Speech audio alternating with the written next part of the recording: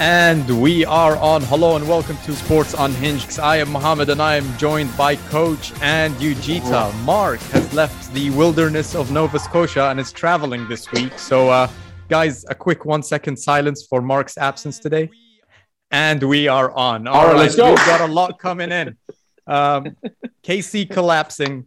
Case Keenum playing really well for the Browns. The NFL trade deadline. We've got a lot to cover today, but let's start with the cat that is out of the bag. Cincinnati Bengals blowing out the Ravens in a 41-17 win. Burrows has changed the culture in Cincinnati, and I think it's time we take them seriously. What do you think about that, Coach? Hey, listen, I said it last week. I thought Baltimore would win because I thought they could scheme a one game here and a one game there. My goodness, was I wrong. I liked his comments in the post game. Hey, we knew what they were going to do. We've got to stand up and take the licks and also come back very aggressive against them. And they did. Good play calling, good play succession. Look, they've got a pretty good connection in that quarterback wide receiver from back in their university days. Ja'Marr Chase. And I think we mentioned it earlier, but their offensive line has now played 5 straight games together.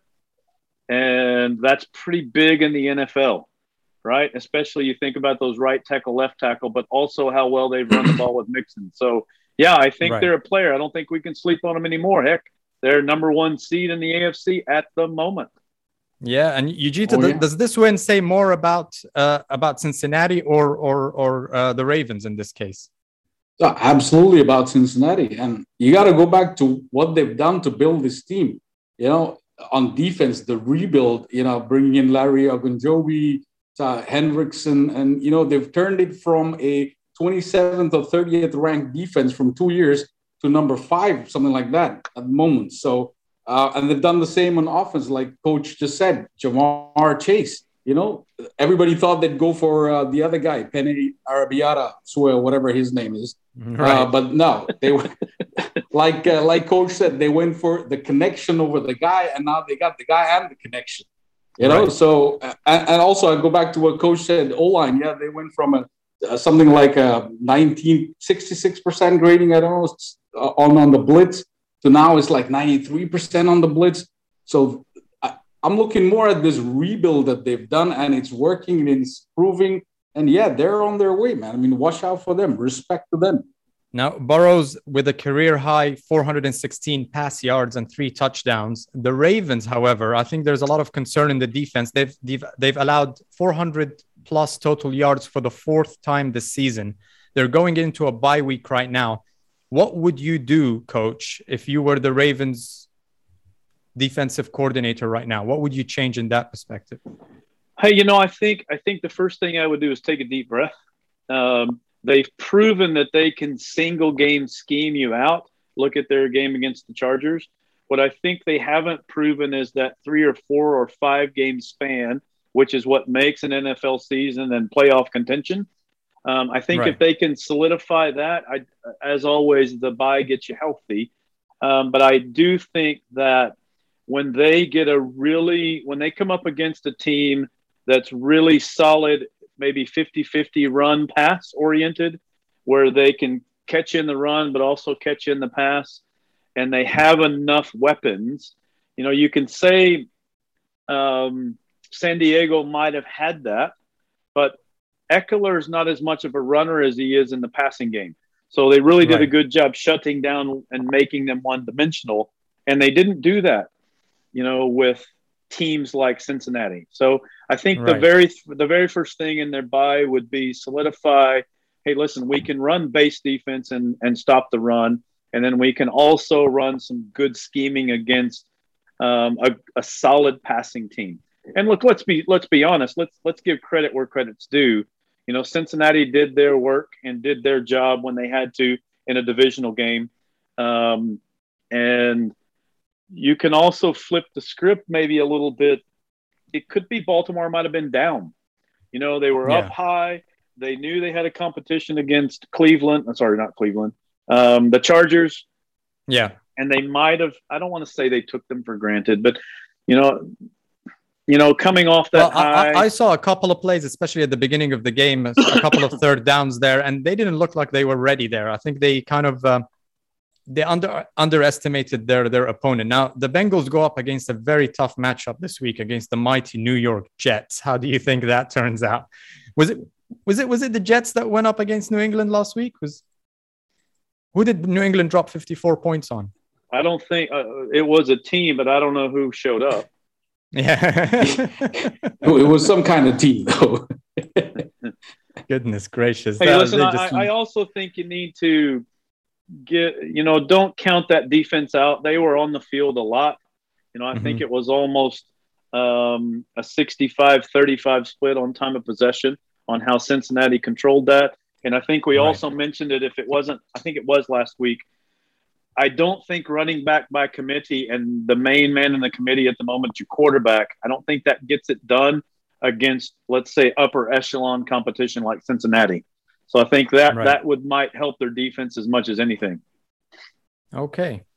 All right. Now let's switch gears over to the game that everybody was looking at last week, which is KC against the Tennessee Titans. And we witnessed a collapse like none other from the Kansas City Chiefs, being held to less than 10 points, with the exception of the Super Bowl. But in the regular season, this was the first time ever in the Mahomes era to be held to less than 10 points. Mahomes throwing an interception in his 6th straight game. Even Jameis Winston and Carson Wentz have a higher QB rating than Mahomes this year. Are KC drunk on their own success, Yujita? What is going on out there? I think many have called the season off. That's it. It's over for KC. They're not making the playoffs. Coach, I'm going to get back to you because you made a statement last week that I'd like to revisit. But Yujita, first of all, are KC drunk on their own success? Well, to answer your question about is the season over, they're 3-4 now, and looking at their schedule, and if they keep lighting up this festival of garbage, they're going to end up 7-10, 6-11. And with all these other teams in the AFC probably going 8-9, 9-8, I don't know. It's tough to say. But, I got to go back to my assessment last week, Mm-hmm. And as I think POTUS 43 once said, there's a saying in Tennessee or Texas, he wasn't sure, but fool me once, shame on you. Fool me, never fool me again. Right? So coach was damn right. You couldn't judge KC by that half of football in Washington, which, it's on me. But if you want to call time of decline on this, on Mahomes, that's February 7, 2021. Super Bowl. All right. Before that, Mahomes had never had a blowout game, more than 8 or 10 points. Since then, until now, it's 3 games. One more thing that happened at that Super Bowl, he was the most pressured quarterback in NFL Super Bowl history. But now teams are not pressuring him. They're stepping back and letting him pass the ball. There's no pressure. Yeah, but what is he doing? He's still playing to that. Right. Okay. Right. So no matter how bad this defense is, we won't even talk about defense anymore of KC. That looks unfixable. But to me, right now, it's Mahomes or Mahomes' psyche that's been affected. We talked about him, wriggling out of a clean pocket. Yeah, but if you look at last week's game, he's not even comfortable with his reads anymore. He almost got injured really bad, really badly injured almost. Yeah, and because he's just moving. I mean, there was even some rare good protection by that O-line. And even in that protection, you had receivers waving their arms on first read, some of them, and he wasn't hitting them. So, if he's doing things we've never seen from him before. Right. And not in a good way. Not in a positive way. Absolutely not. So I think he just needs to calm down. He's got to go back to being a pocket passer. Just forget this wriggling around, even check down if you have to. Go through your progressions. One thing coach was surprised about last week was he's the league leader in touchdowns. I don't think he is anymore now with last week. Yeah, up to last week, right? And they had the league success rate, drive percentage. But last week, the second half, they had 54 plays, 17 minutes. scored 3 points. Yeah. Okay. Yeah. So something's wrong there. So, and, Coach, that leads me to the statement you made last week. You said even if they lose this game, you don't believe that the season is over. Now that you've looked at the way they lost, I mean, 27-3, completely decimated. A lot of, I mean, if there weren't all the red flags raised, now there are. Do you stick by your statement, or judging by the way they lost, are you ready to kind of say that their season is over? Well, the good news is they get to play the Giants this week. Mm-hmm.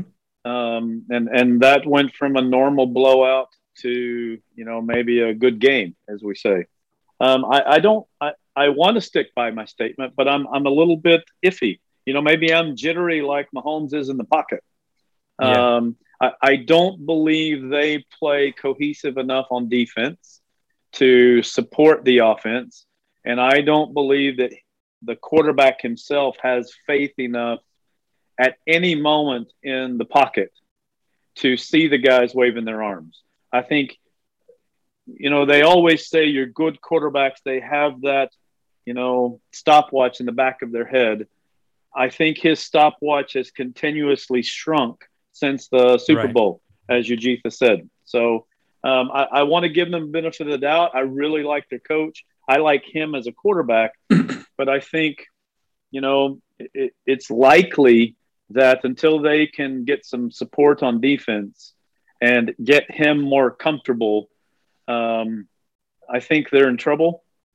I wouldn't say their season's over just because they have some pretty winnable games in 4 of the next 6. Because, let's not forget, they've got Denver a couple of times, right? Pittsburgh. Let's not forget Pittsburgh's just not lighting it up. Along with the Giants, they've already beat the Washington football team. I think that means they get Philly at some point. No offense to Philly, but they're not lighting it up either. Right. Look, I don't know. I mean, because there's they don't wild get card Philly opportunity. Oh Philly no, yeah, game's that's right. done. That's done. That already happened. Yeah, that's right. But I think there's enough wild card opportunities. And look, they're in the middle of the AFC. So if they can get to 9-8, 10-7, they've got a chance. Sneak in. I don't see it. But I don't know if they can win that game. I don't see it. Something drastically has to change. So I'll stay on the fence of my statement. You got Coles, you got New England, maybe, Pittsburgh. It's going to be a tough one. Their schedule, it's tough. Hey, listen, I listened to a podcast earlier today, and it was a guy from Vegas who was saying, look, if today the Bengals and the Chiefs played on a neutral field, who would be favored?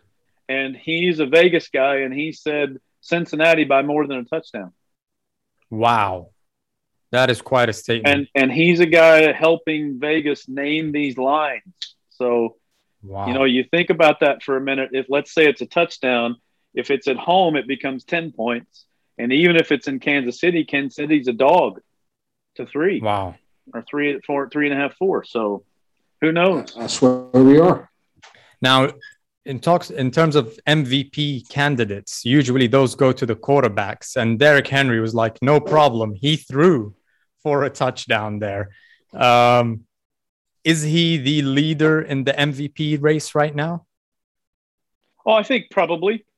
Yeah, I think that was a gadget play, but I noticed in the game, and I watched the game, I think, I also read the stat. They had 7 men in the box on 68% of the running yardage plays. They had 7 or more. I think it was 7 or more in the box. So, even my statistician said, hey, listen, he only had 80 some odd yards. And I said, yes, but because they're putting 6, 7, 8 in the box, they're daring Tannehill to throw it. Well, what did he do with his with his new wideouts back, or his number 1 and number 2 wideouts back? He lit them up. And he was very precise. I think he threw for 78% last week. So maybe I think Henry, you talk MVP, other than Brady, give me one who's better. Yeah, yeah. Burrow, Now, I've maybe? seen a lot of talk about whether Maybe whether KC are the most disappointing team of the year so far. But for me, it's the most shocking decline that we've seen. But in terms of disappointment, Miami is still for me the most disappointing definitely. team of the year. Yep. I mean, they went from being 13th in the NFL as a team to 29th right now, and I think in terms of expectations, and we'll get to the trade talks later and what they're doing with their quarterback.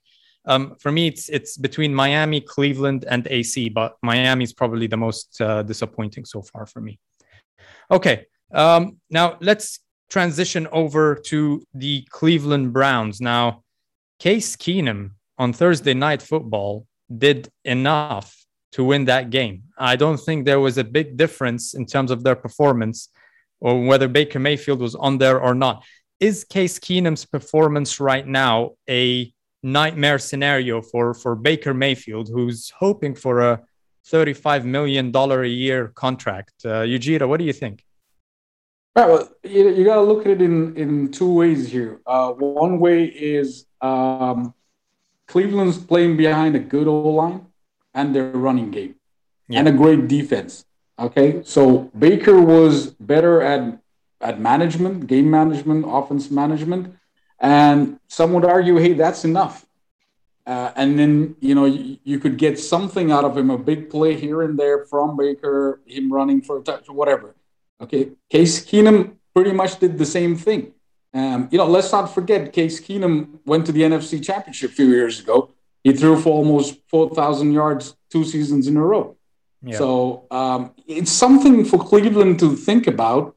Yeah, but I think they stick with Baker. No need to hurry him back. That's for sure. They'll probably see what Keenum how he can manage this Cleveland offense for a couple of more games.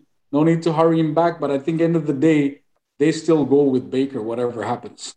No, but not long term. I mean, he becomes an unrestricted free agent in 2023, which means that contract talks are going to happen end of this season onwards, and he'll probably be given a deal. So, Coach, if you were the Cleveland Browns, do you give Baker Mayfield a long-term contract with guaranteed money, or do you do like a 70 million 2-year contract with 60 million guaranteed, for example? Do you go short-term and test it out there, or do you bet the house and say, this is my franchise quarterback going forward? Oh, I think the ways of the NFL will probably be the Kirk Cousins way that Washington did him a few years ago. Or the Jimmy G, 5-year, 137 million, Yeah, but I think what Washington did with Cousins is they franchised him a couple of years and gave him a proving 1 year and then a proving 2 year. I can see Cleveland doing that because, look, let's be honest. He hasn't proven he's a top 5, maybe not even a top 10 quarterback as far as that upper echelon. I can win games as a QB, and you can put it on my shoulders. I think he's a good game manager. I don't think he's any better of a game manager than Case Keenum, right? It's funny, Ujitha was saying that. My mind goes back to Trent Dilfer and Baltimore, the year they won the Super Bowl. Now, I'm not saying Cleveland has the defense Baltimore had that year, but a very much of a game manager, not going to turn the ball over, hit the right spots when he needs to hit the right spots, not lose games. And I can see that, being what they do. But yeah, I don't anticipate him getting a long-term gig unless he comes back and they win like they did last year. Would they win 6 of their last 8? So I think if that happens, he'll be a hot commodity, and they might do it.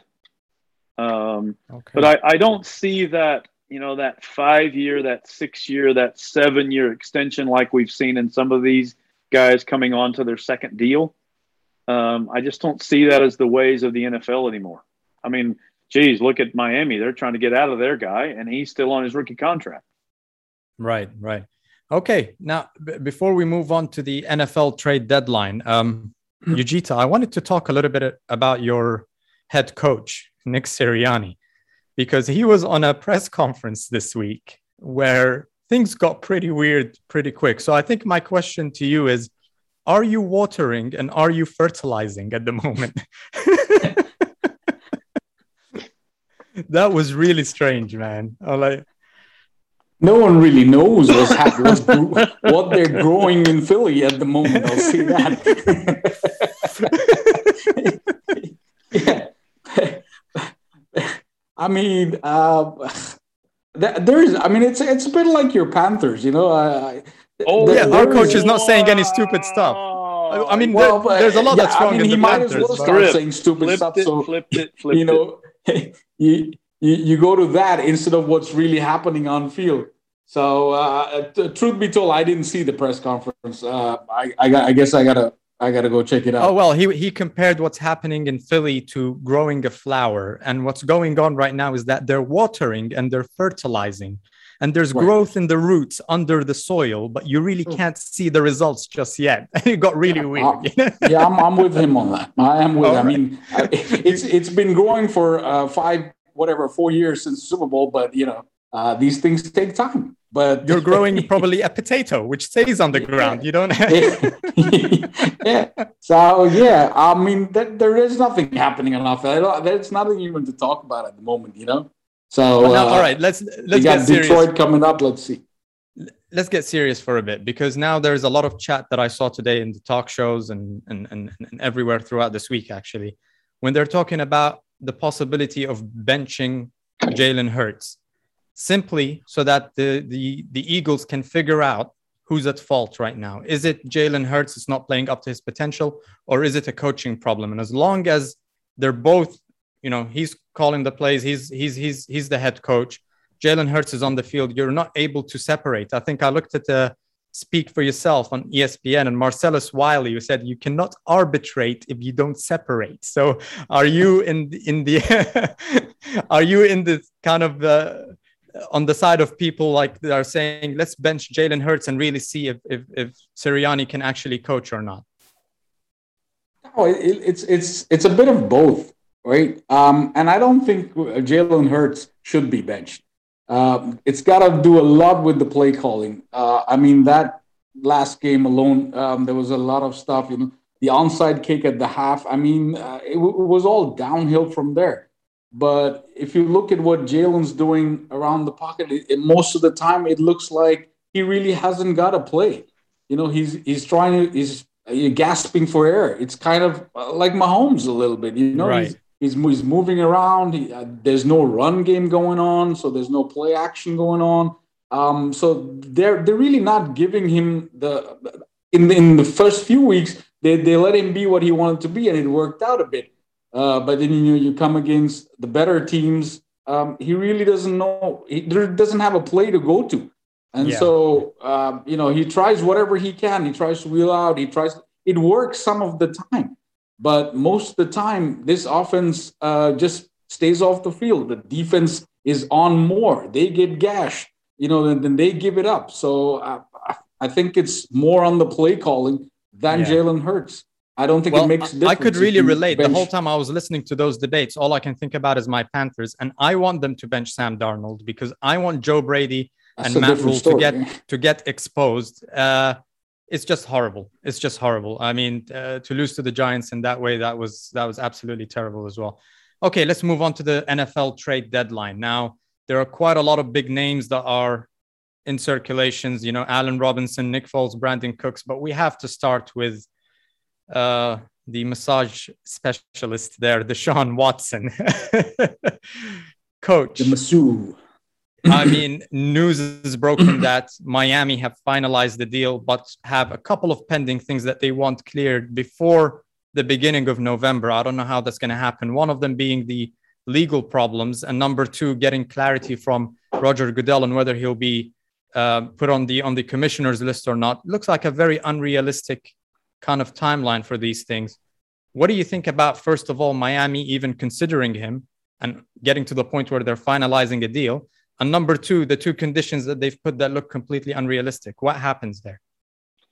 I don't know, to be honest. I mean, we're in uncharted territory, I think, in terms of deals like this and potentials like this. I think I was listening earlier to a group talk about what it would take to get him to move anywhere, Denver, Philly, Miami, Carolina, and they were talking about all 3 number ones. Well, have we ever seen any deal where all of the trades are conditional, right? Yeah. Based on number of percentage of playing time. And I just don't think we've seen that before, right? And I think, the owner's right. He wants to hedge his bets.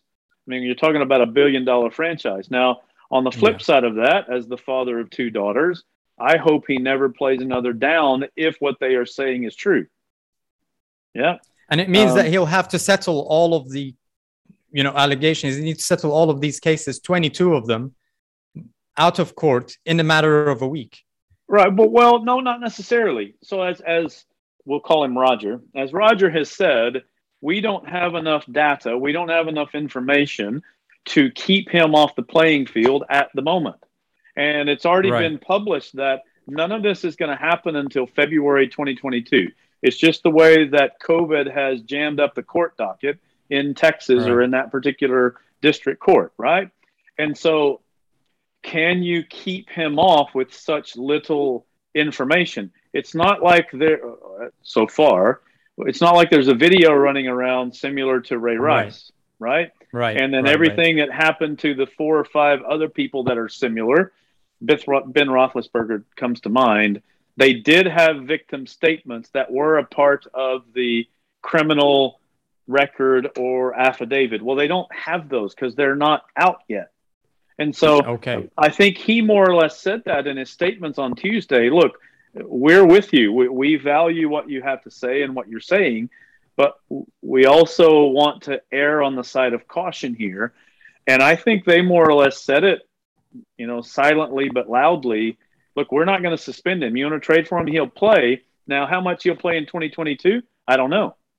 So if I'm Miami, am I so far out of it that it doesn't matter and I might not care about his 2021 playing time and I don't trade for him because he might be out 2 games, 4 games, 6 games, 17 games in 2022? Well, then it's not worth it for me. But are Miami too quick to give up on Tua? Oh, definitely. Yeah, I just don't think, 16 games are good enough. Josiah and I were listening to a podcast earlier today from Peter King, if you know who he is, a famous former Sports Illustrated writer. Now he has his own podcast, MMQB, I think. He was saying that in today's day and age, Phil Simms would have already been traded twice on how well he underperformed his first 16, 18, 20 games. And here we are talking about Tua in his 16th or 17th game this next week, and we're saying he's washed up, he's done.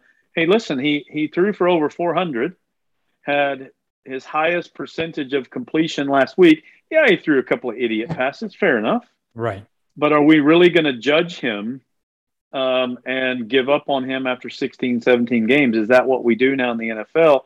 Unfortunately, I think that's right. But my old coaching guy and old fashionedness just says, what is it? The Green Bay quarterback says, look, relax. Just chill for a bit. He says, I own you, but let's see where we are after 20 games, 25 games. And look, let's be fair to Tua. They're not losing games because of him. They're losing games because their defense went into hibernation at some point between game 16 last year and game 2 this year. Yeah. All right. And Yujita, what other trades are you looking for before the trade deadline there? Well, Philly could use OBJ if Cleveland's willing to. If dealing, that would be an interesting one. Yeah, we could use a wide receiver. I saw Matt Breida. Buffalo might be wanting to. Buffalo's not a seller, but if they get a good call on Matt Breida, they might let him go. Like you said, Allen Robinson, Nick Folk, a lot of Allen Robinson. There's been kind of talk that that he might go to the Ravens or to Indy. Both of these need a good wide receiver, so they might be trading for him. Also, Brandon Cooks going from Houston to GB has been talked about quite a bit.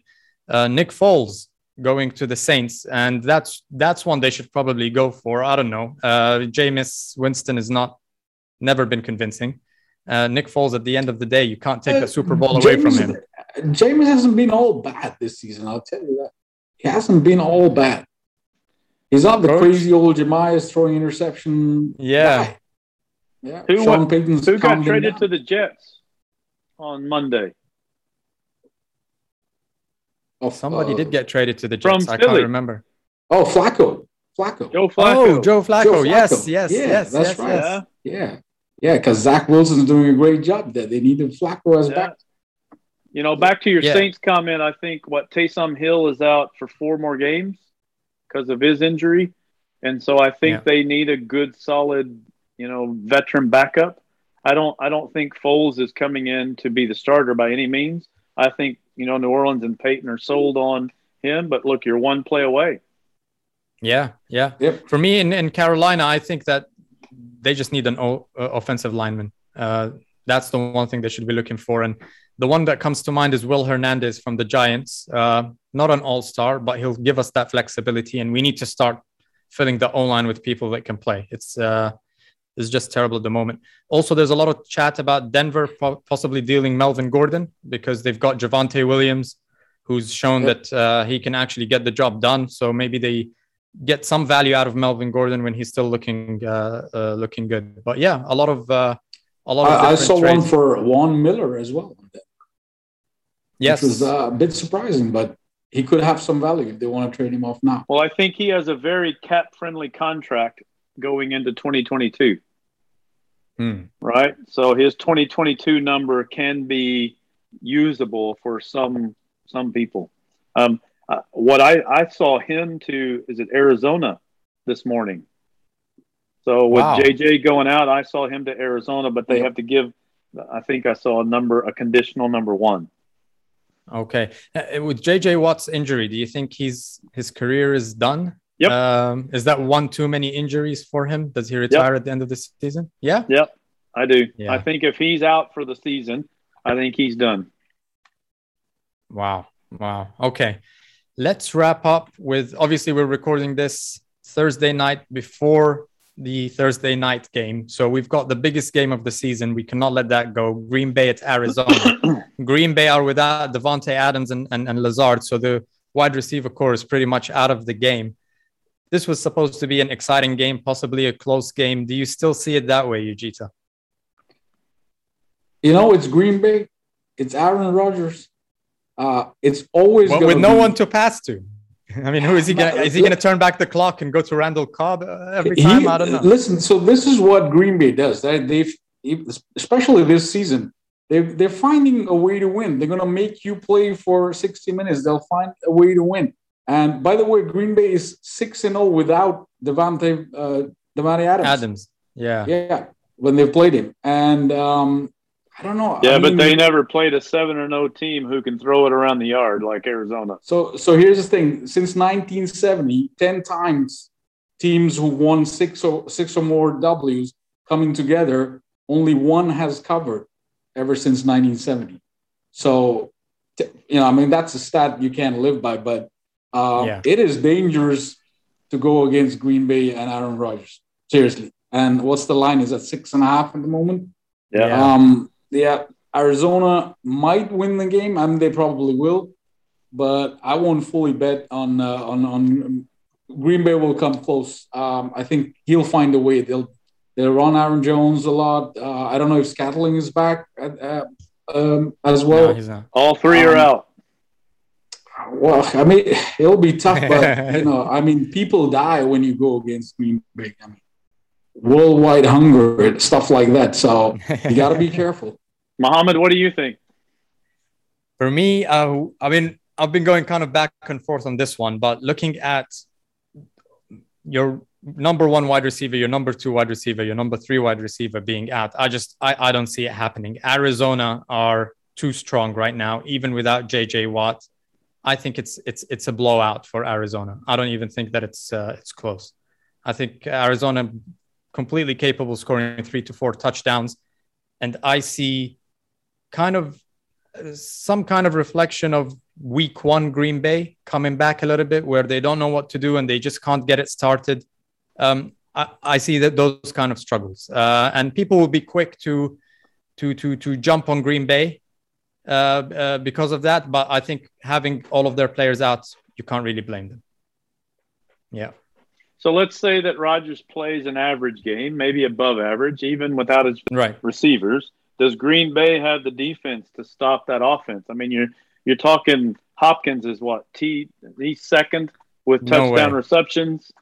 You've got Kirk making a big deal. You've got the rookie Moore. Their running game's kind of starting to get in it. They killed Houston on the screen game last week. Right. So, well, everyone's caught up to that screen game of Houston, and that's all they had. Yeah.